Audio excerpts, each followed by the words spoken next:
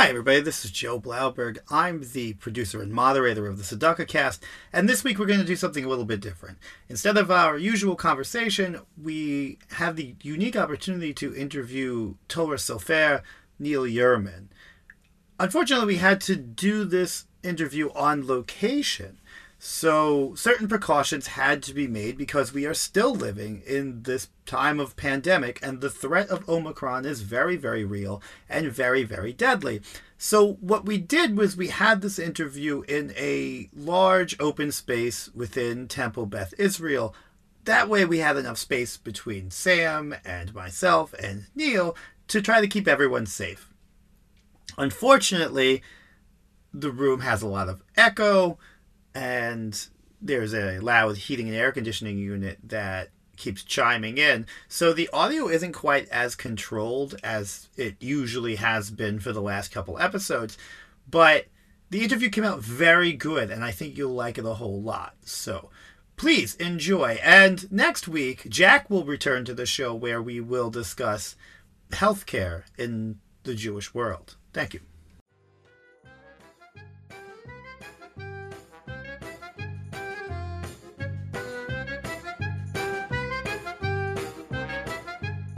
Welcome to the Tzedakah Cast, the podcast where usually it's two rabbis from different generational backgrounds discuss social justice issues from a rabbinical perspective. But this week is a little bit different. Due to my own problems with the audio, we're going to have to delay our planned conversation for one more week. But this week we have a very special treat. We have Neil Yerman, who is a sofer, a Torah repair artist, and he is here with us today at Congregation Beth Israel here in Lebanon. We are doing this live, live recording at least. You will still be getting a recording. And how are you doing today, Mr. Yerman? I'm doing great, thank you. This is Rabbi Sam here. Joe forgot to introduce me. Of course, sorry. Manish Shana Haboker Hazeh. Why is this morning different than all other mornings? It's because we have an esteemed guest, Sofer Neil Yerman. We have a couple of questions that that we'd like to figure out about Torahs in general, about what it takes to write them. And so between Joe and I, we have the opportunity to really ask some of these soul-searching questions as to what makes the Jewish people the people of the book, and what makes the book of the people so special.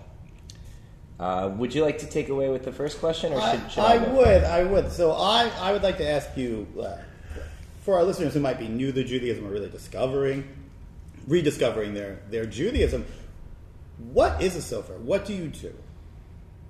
Well, basically, a sofer is one who writes the holy writings, and that would be a Sefer Torah, the 5 books of Moses, from Bereshit, or Genesis, through the 5th book, Deuteronomy, or also called Devarim in Hebrew. And a sofer also writes, if the sofer is a sofer stam, and we would understand that this is an acronym, to be a sofer stam, a stam scribe, would write 3 holy writings, and that is a Sefer Torah, so the letter Samech or the letter S, and Tefillin, the phylacteries, which are worn on the head and arm, and a mezuzah for the doorposts of the house, or the letter M. So capital S, capital T, small a, and capital M would be stam. Do these writings have to be in Hebrew, or can you write like a Braille Torah? Would that be kosher? Now that's really interesting. I do. I spoke with someone. I'm hoping that someone has done that by now. I was asked too many years ago, too early in my career to be involved. I didn't think that I had the skill or the wherewithal to work in such an endeavor. Yeah. And I think it was the Jewish Braille Institute I was speaking with at that time. But I'm hoping there is a Braille Torah. But a Torah should be a Torah needs to be written in Hebrew. I mean, you could write, you can translate a Torah, you could write it in any existing language or developing language, but in order for it to be considered the Torah, so if I it has slide to be this napkin Hebrew. across the table to you and Right. ask you to write a Torah on it, would that be a kosher Torah? Well, no, in as much as we would like it to be. Does it need to have a certain animal skin or a certain type of ink? Can you write it with a ballpoint pen on papyrus? Well, you could, but it's still not a Torah. So, so yes, the Torah does have to be written on skins of a kosher animal, and there are people who are experimenting with vegetable parchment, but as far which might have the look and feel of parchment, but according to the traditions and laws that we follow, developed over many centuries, we have to write on the skins of kosher mammals, and typically the groups are goat, sheep, calf, or deer. And in the deer group, of course, we have choices as to what type of deer, an ibex or an antelope or a gazelle, and technically a giraffe is a member of that group, but Could you do like an elephant? well, that wouldn't be. It has to be an animal that has a cleft foot and chews its cud. Right. Okay, neither of which the elephant does.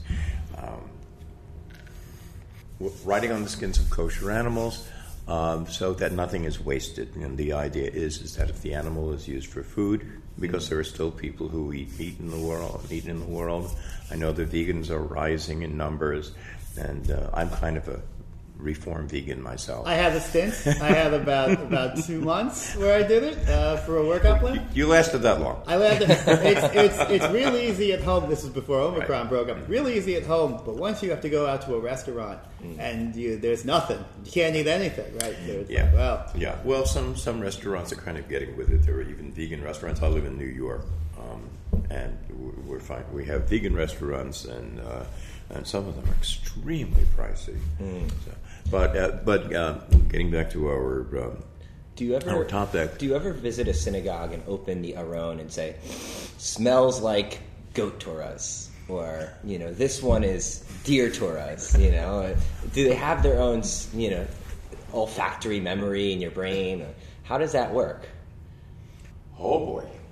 So, I had it of the. I've been blessed to have many assistants over the years that I've been involved in my studio, younger people and also people older than me who are working with me as my assistant, part-time assistants, and learning for various reasons. And I remember one day, one of my assistants said, she just opened up the Torah and she said, "Oh, this Torah has that goaty goodness." She said the barnyard aroma is just, and goat skins, some kinds of goat skins can be particularly smelly, and especially if you have a Torah scroll in a moist environment, warm, moist environment, and there's no dehumidification, and the Torah hasn't been taken out for a while. And also, because they're animal skins, they are subject to mold and mildew, foxing. Normally, a term we would use with paper, but you get brown spots and green areas, and there's also red mold. Watch out for red mold. And so, yes, the general kind of skin, the smell of a young calf skin is almost unmistakable. I can pretty much identify what it is, and then there are those skins that have absolutely no smell whatsoever. There is an old Sephardi, Jews from some groups of Sephardi Jews would keep open, cracked bags in the Aron HaKodesh, in the Holy Ark. Some open bags of cracked green peppercorns to freshen up the smell and keep out certain kinds of critters. Yeah. Okay. And it also will depend on, of course, if there's if there is a smell in the ark coming from any if it's a very old ark, if it's on an exterior wall, it may contain moisture. There might be mold and some, plaster. And mold is like the most offensive thing to the Torah. Well, we're limiting our answer now to smells. You're such a wealth of knowledge. I'm trying to draw the conversation all over. This is okay. It's an interesting beginning to this journey this morning. Follow your nose. I don't know. There are it's natural. There are animal skins. They're going to have a smell. If the animal has long since passed on to its journey in the higher realms, and hopefully the soul of the animal is up there peacefully. But there are times that you can tell, and there are times that you just don't have any. You don't have any smell at all. So, but I did want to, if I might, back up to answer your question that we began with. Aside from the skins of the animals, yes, we do. We are asked to write with a reed, a hollow reed, or a reed-like instrument. So, no, this is a generalization, of course, when I say we are asked to we have different books over the centuries, written rules. We have oral traditions. We have a plethora of diaspora journeys, but in different centuries and from different countries. So there are traditions which develop out of necessity that stay as faithful as possible to the rules which were written centuries and centuries earlier, but to use what you have in your environment. So if you were a scribe, if you are an Eastern European scribe, you're typically not using reeds, goose feathers and turkey feathers, which are really what I use, but when I'm writing or restoring a Sephardi Torah, I would try to match the writing with the kind of reed that seemed to have been used. If you were a Torah scribe in India or near the Nile in Egypt, a bamboo reed. Then there are other reeds which are very, very thin. Reeds, they need to be, of course, they need to be soaked, as bamboo would need to be soaked, or you can't carve them. They just go. Is there a market for these writing tools, or do you have to make them yourself? Oh, you can buy feathers. You can readily buy feathers. Of course, I'm not mentioning, that very big store without walls. Beginning with A and ends with N. You can buy a vowel if you want. So I mean, it's amazing. You can just buy anything. If you would like to sponsor the maybe we'll reserve that for the next show. Maybe not. You can get feathers. You can get feathers at at art supply stores. But I have clients who. Actually, congregants I've met, in visiting congregations, where people who are in forested areas or have farms, they notice I have feathers. Oh, do you need feathers? I'll bring you dozens of feathers, whatever you want. So I haven't had to purchase any feathers for a very, very long time. It's that neighbor with the tomato plant. You ever have a neighbor with a tomato plant, and then they say, "Oh yes, do you need tomatoes? Right. I have tomatoes. Right. Tomatoes every day. You got to hide. Feathers. You need them? No." The feather guy's outside. Exactly right. I was thinking more of the Jewish Yankee Doodle coming to town with you put a feather in your cap. Right. Well, you got macaroni, you got tomato sauce. That works, right? Okay. So now you also asked about the ink before. Mm-hmm. Okay. So if you'd like to go through that. So you can buy ink. We have ink. From Israel, it is taught erroneously that there is only one kind of kosher ink acceptable for Torah, and no, again, in our journey as Jews, and even and as artisans and as craftspeople, you have to use the elements that you have. Yeah. Okay, and there are standard formulas, and so in general, the ink is made from carbon black. Let's just discuss one formula rather than other, many formulas. Carbon black from basically charcoal powder, copper sulfate crystals, which you will find naturally in copper mines. Beautiful cobalt blue, turquoise, cobalt ultramarine blue color. You'll find them in your stained glass windows behind you on the bima. And those are crushed, and we add the charcoal powder and the copper sulfate crystals or ferrous sulfate crystals, which will give you a different kind of resinous ink, shiny, and used more in the Sephardi traditions. And then to those elements, you put that in boiling water with the outer shell of the nest of a gall wasp. There are many, many species of wasps. The synapse wasp is the one generally that we're using their nests. So in the twigs attached to the largest leaves in an oak tree, the larva of the baby wasp will grow. The mother has injected the larva and injects a hormone, food for the baby wasp, which eventually flies away and leaves this filbert size. I'm showing you with my fingers. I apologize to the audience, but it's I guess a kind of just a small round nut. And these are lightly burned, just as the copper sulfate crystals burnt.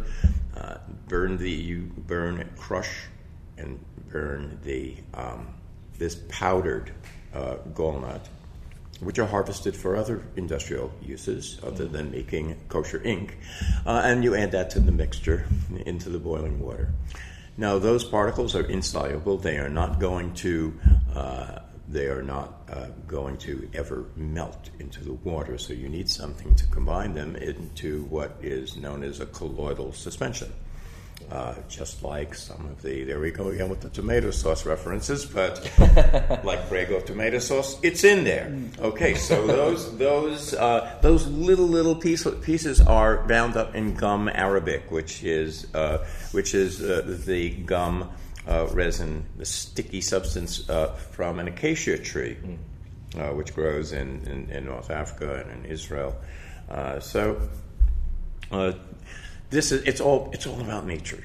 Of course, this is all about nature, and these elements are cooked, and we keep adding to them. It's kind of like a roux. If you're a chef, we just keep adding to a roux, and after about a year's cooking, there was a process, of course, where we mashing down the particles.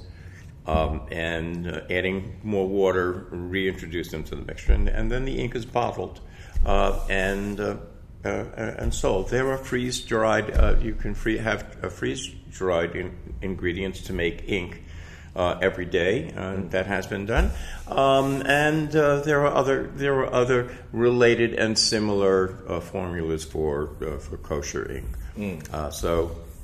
Are there colors that aren't kosher? Like, would you be able to make a Torah using hot pink ink, or does that just not come from the copper sulfate and the other materials from that are sourced locally in these areas? So no, Torah must be written in black ink. I mean, in order for it to be accepted and used according to Jewish law. Now, here, of course, is another area. The way that we look at Jewish law in the Jewish community is there are various perspectives, and there are various views that are considered valid. There are congregations who will read from Torah scrolls with brown ink. One very important aspect to this is that the letters, when we talk about colors. We have to consider the human aspect of this. If you want to read beautifully, you read from a beautiful Torah. We write a Torah in gratitude for everything gratitude to God for everything that we've been given from the moment we're born on, and everything we have, and our community, our families, our communities, our very, very, very special, unique privileges that we have to study together and learn. And do good in the world. So when we write with a sense of not only making it beautiful, because we are commanded to beautify the commandments, but we don't want a Torah. We don't want a Torah with, well, this is black. Oh, the ink was a little bit lighter that day, so this part of the next word we have gray ink over. You can still read it over there. So you have black letters, you have really, really dark letters, and you have letters which maybe people can't read, and it's a little bit of an eye strain because you have this visual dissonance going on. So if we talk about black, well, kind of a charcoal gray black, or we're talking about a midnight black, we're talking about an ebony black. Once you have a certain color, that is intensity, I think you stay with it. And when you're writing your original Torah, you have to make it easy for the reader. It has to have a beautiful appearance. So we've now talked about the skins and the quills and the ink, and these are all very basic. And I guess you have another question. I do. I want to talk about the man for a minute, if you don't mind. So this is a very interesting job. It's a very craftsman, artisan job. But where in your life did you see this job and you say, "This is what I want to do. Right? This is it for me." Right? Your passion is right there. So what brought you there? Well, it's a great question. It didn't happen like right away, but I knew something when I was in the first grade and second grade, and we were learning to write. And as my grandsons would say, Saba or Grandpa, what did you do back in the day? Back in the day, right? They're over 20. They're like 21 and 24. Back in the day, what did you do in school? Well, I learned how to write. We had something called penmanship, where you had to write neatly, and you were graded for it. It was part of your homework. You had to write neatly. We had what was called the Palmer method of writing, where if you were learning, you made those ovals, and you were learning the script, and it had to be uniform, and it had to be right. I loved penmanship. I loved it. I could write in 4 hours. I was just 2, 3, 4 hours. It wouldn't matter. I would just write. I loved it, and I began to notice things about the letters. They kind of looked like they suggested pictures. They suggested pictures, and I started drawing in the columns of my notebook. And because I was always doodling, I was always drawing, I was always making pictures, and currently that has been for many years part of my the other side of my profession is that I'm an artist. And so one day my teacher came around, and I was in the first grade, and she said, "Neil, you write just like a typewriter." I was so impressed with myself. And I went home, "Mommy, do you know what my teacher said? I write like a typewriter." This was like the greatest thing. As I was growing up, I always felt that there was someone back there in my family, long ago and far away, who was an expert writer. I didn't know, and then later on, I identified this person in my mind. I've never found out. I don't know, but there's this very deep feeling that there was a Sofer back there, So who knows where our sparks of memory come from, and from which lifetime, and from who in our breath changed. So that, I always wanted to do this, and I spent,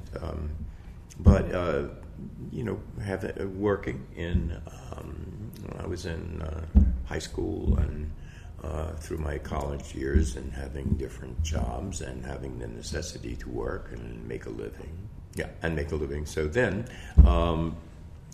I just kind of kept working, and so I spent time in other industries. And after my wife and I, my wife began studying to become a rabbi after many years in marketing. It's highly specialized marketing, and we actually had an advertising agency together in San Francisco and an office in New York for a while. And in the early 1980s, when we moved back to New York, we were going to Torah study, and I found myself drawing and writing in Hebrew, and I started. And one day I came home, and there was a big box in our apartment, and I said to my wife, Joe, Rabbi Joe David, I said to her, "What's in the box?" And she said, "So, open it. You'll find out." And it was a drawing board, and I put it together, a big drawing board. And I opened it up, put it together. She said, "Neil, you really do want to be an artist, don't you?" "Yes, I do." "You really do want to do your calligraphy, don't you?" Yes, I do. She really was from marketing. Yeah. And I had been working at the time, and I had been working in the field of commodity brokerage. I was with Merrill Lynch. I had been with E.F. Hutton. There were people who still remember E.F. Hutton. And commodity brokerage is very, very, very far away from the scribal arts. But I started working with people who are expert repairers of works on parchment, and I worked. First person I worked with, I was referred to by my first patron client, Ketubot, Jewish marriage contracts. He had a huge collection of ketubot. He referred me to this gentleman who was a fourth generation bookbinder from Florence, Italy. And I learned, Nello taught me about invisible mending, how to make patches so that they're really not seen. So, we have places in Torah scrolls which are torn, or holes, sometimes not in the words, sometimes in the words. So how do you, and the question becomes, how do you then restore it so that it is done in such a beautiful way that it is the healthiest for the Torah, but also you can't really see it unless you're really, really looking for it.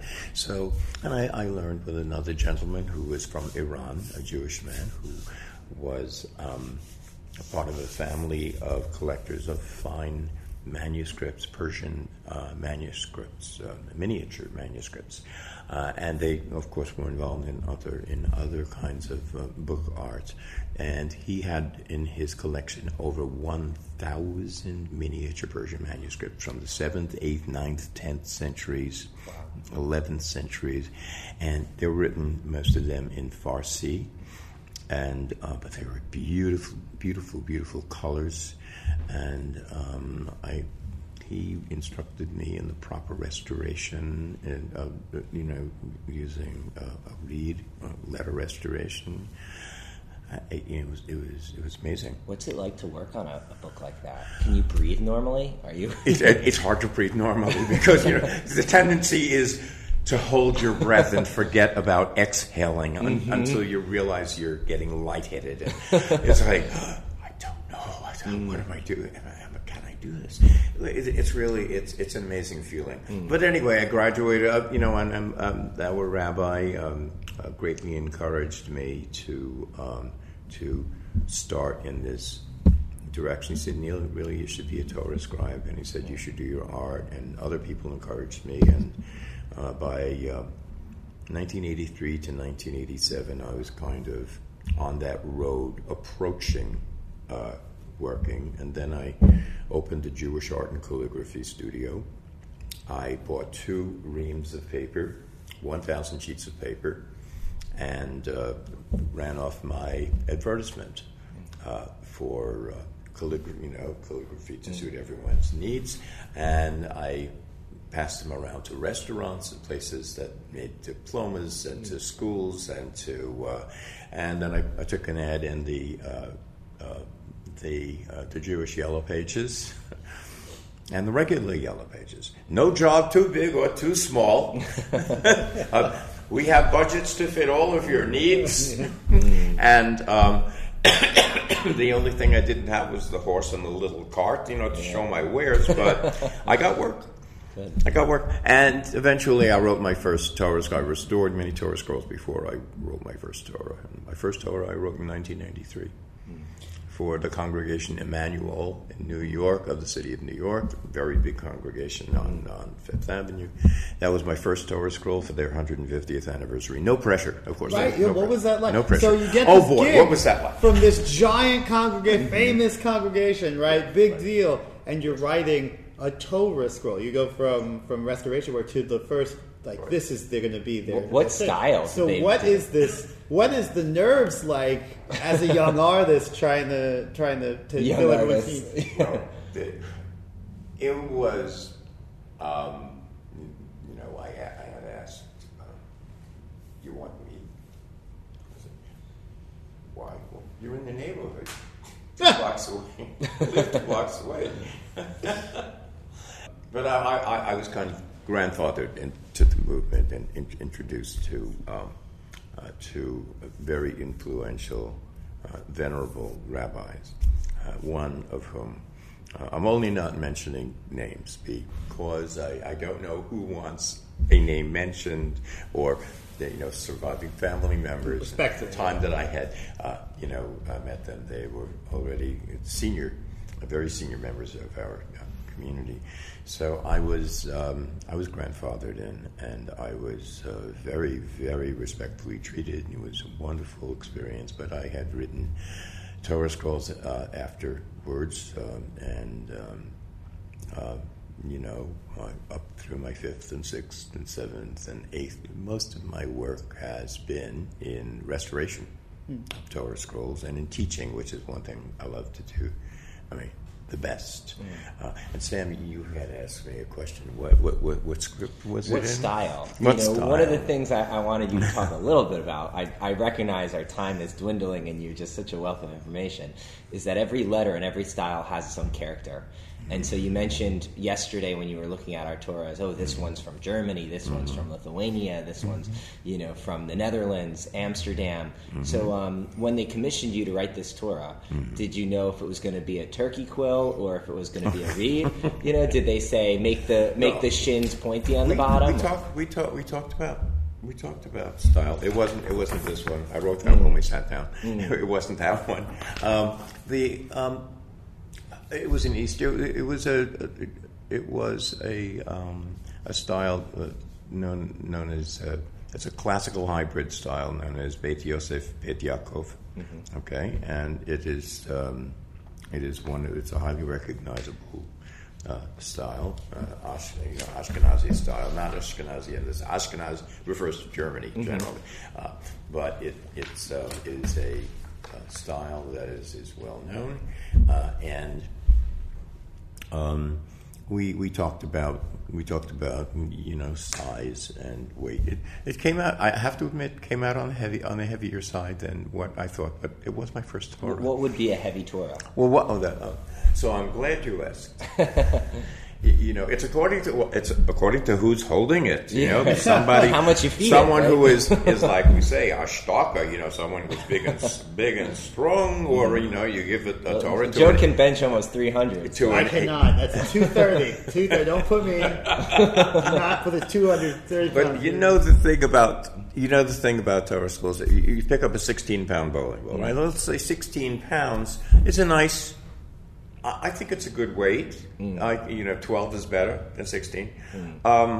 When you have to do Haba and you're holding the Torah up, you're raising your Torah, you're balancing it. So imagine if you had you sawed off part of a broomstick and you glued it into a bowling ball. Now that would be kind of silly, and then try to try to balance it. Hold it by hand.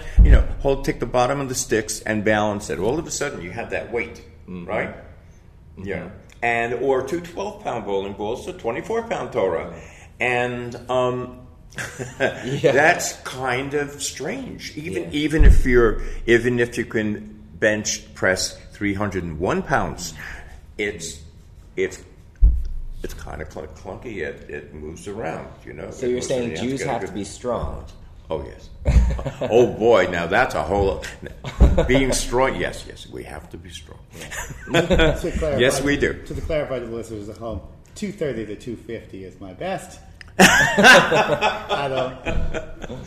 One of the ways I'm trying to convince Joe to get a bar mitzvah here is to tell him how strong he'd look holding up the Torah in front of everyone. So a running joke we have is... I would drive in from New York to see this. So your job is often associated with Orthodox Judaism, right? The Orthodox it's the prevailing perception is that Sofer is from the Orthodox community, and you're not. So has that perception harmed opportunities for you? Has it created obstacles, or has it opened doors for you that wouldn't have been opened before? Or thank you. I welcome the question, and there are a lot of questions, but I'll say I think the greatest door that it has opened for me is a door inside my own inner space. Working through this path, being considered kind of a black sheep among scribes, with the assumption being made in various segments of very traditional communities that a liberal Jew would not have the fear of God, and therefore would be naturally disqualified from ever being a Sofer. But Judaism is very diverse. I grew up in a very traditional Jewish family, and we had Shabbos. I didn't even know the word Shabbat until I was 12 years old. What's a Shabbat? It was Shabbos. And my grandpa Charlie, may he rest in peace, would come over Friday nights after my grandma Sophie lit candles. This is in Williamsburg, right on the border of Williamsburg and Bedford-Stuyvesant in Brooklyn, where I grew up. And Grandpa Charlie would come and say, would hear him coming up the stairs. With my brothers, there'd be a lot of noise. My two younger brothers. Kinder, shh, Shabbos. Light candles. No lights were on Shabbos. They wouldn't turn on a light. Couldn't carry any money on Shabbos. 4 sets of dishes. You get the picture. Mm-hmm. I didn't know there was another way. Mm. But in my journey, growing up, and when my grandparents, one by one, were departing to eternal rest, I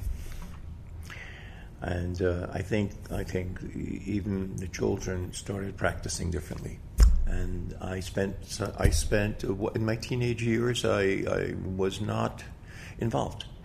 And in my early 20s, I was not involved. My later 20s, I started coming back to Judaism, but I came back through a more liberal route. And, I attended, growing up, conservative synagogues. I had not been involved in the conservative movement for long, and then I went to Reform and Renewal, and I understood there was one thing that tied us all together, and it was Torah. There's no such thing as a Reformed Torah versus a conservative Torah. A Sefer Torah is the Sefer Torah, and wherever you are on the big, big family tree of the Jewish world, a Torah is a Torah, and it has to be written with proper holiness, prayer, and meditation, and to the best of your ability, and to make it the most beautiful Torah that you can possibly produce.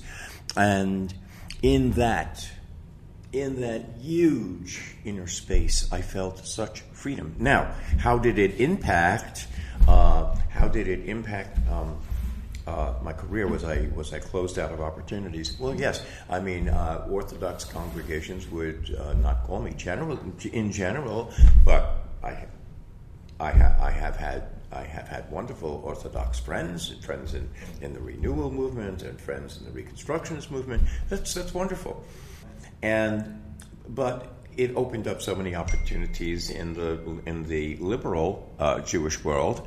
So I have served congregations in many states in the United States, and way out to Alaska, from down to El Paso, Texas, and then way up to South Dakota, and crossing the line into Canada, to east, to the west sides, and into the Caribbean and Europe. So for what is going on now, a 38 to 39-year journey in scribal arts, I think it's opened up a wonderful opportunity for learning and for travel and for teaching, which is what I love doing. I don't know if that comes across, but no, it's great. I mean, I'm flattered by your passion, and it inspires me to do it.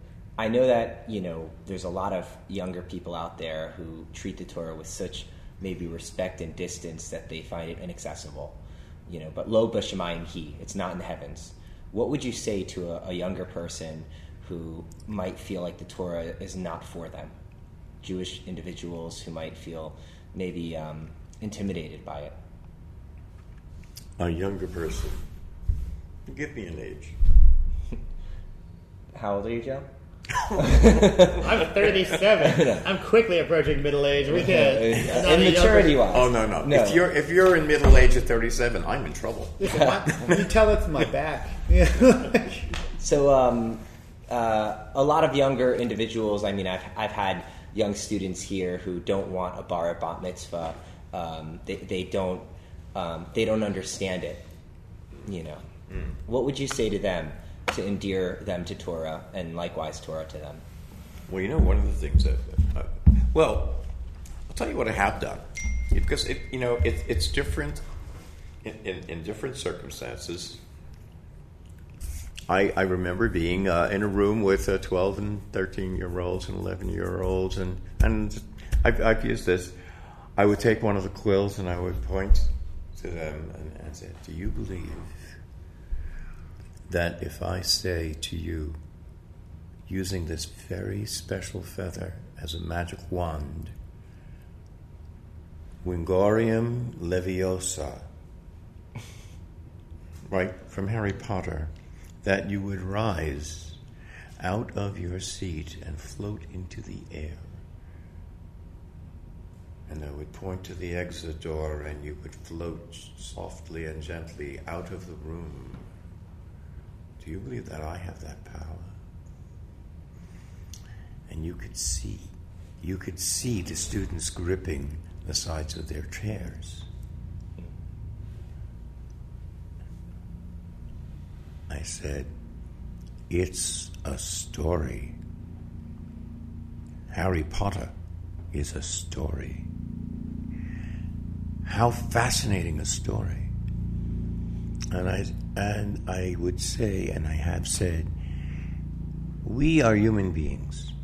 We live in stories, and we become part of those stories, and those stories become part of us. And we learn from those stories. The magic feather, we have the ability to create magic with feathers or with ballpoint pens. We can write stories. But the stories that we write live inside of us and in our creativity. And then we ask ourselves, where was that creativity born? Same place that every other human being gets it. We spend a long time when we grow up trying to figure out, where did these ideas come from? That inner light in our minds that enables us to see things when our eyes are closed. we're all part of this story, whether we want to be or not. But how wonderful to be able to be a member of a very special group in a very special story. And growing up and beginning to declare to everyone, I am becoming an adult. I'm growing into an adult person and allowing yourself to learn. And that's what it is. It's about learning. And if we don't grow, we live, unfortunately, very dull and often painful lives. Welcome to the story. Thank you, Neil. So, just a background, a little peek behind the curtains of this process. When we were coming up with questions, I had a few for Neil here, and Sam sent me 4 pages of questions. So for our last question, I'm going to kick this over to Sam to pick one of the questions here to sign it off for us. Oh, wow. Okay. I thought you were going to do that last question, so I asked, I asked my one. So let's see here.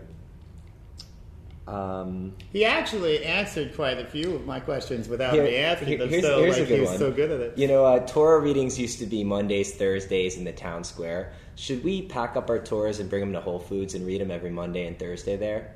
Would that be a good thing to bring back? To answer this question, would I rather be a shortstop or way out in the outfield? As well as I don't know if Joe wants to ask.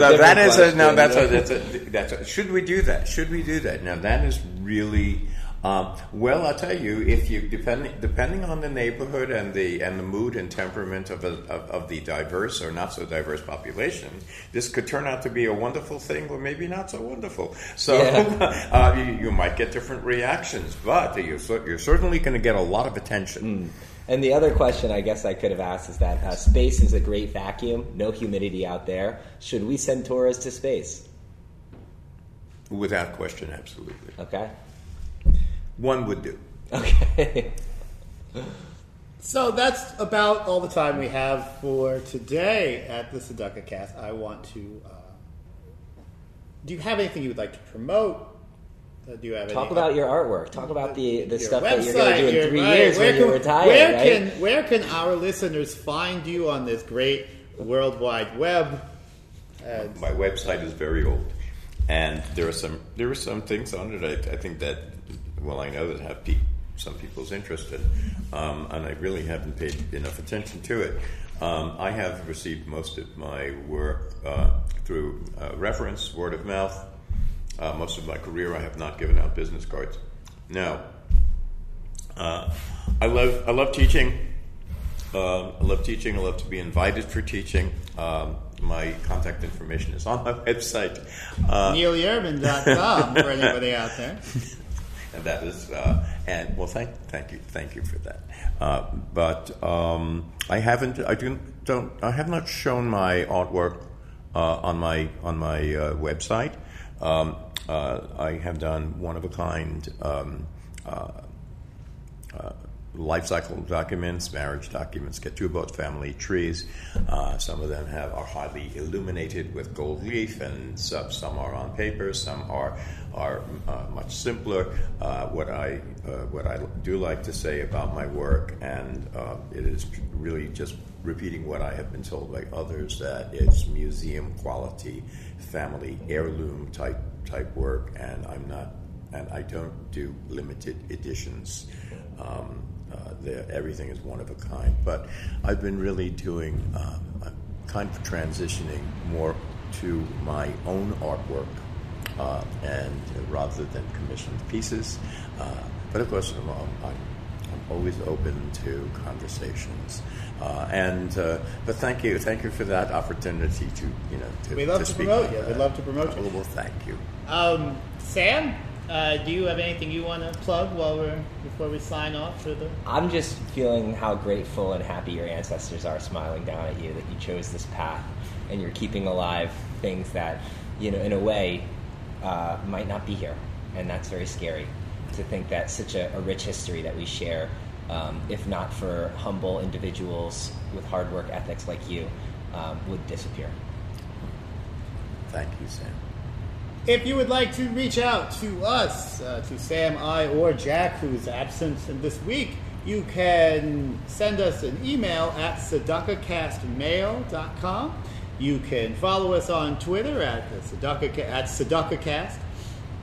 And if you want to support the show financially, to show that you love what we're doing here, you can find us at tzedakahcast at patreon.com.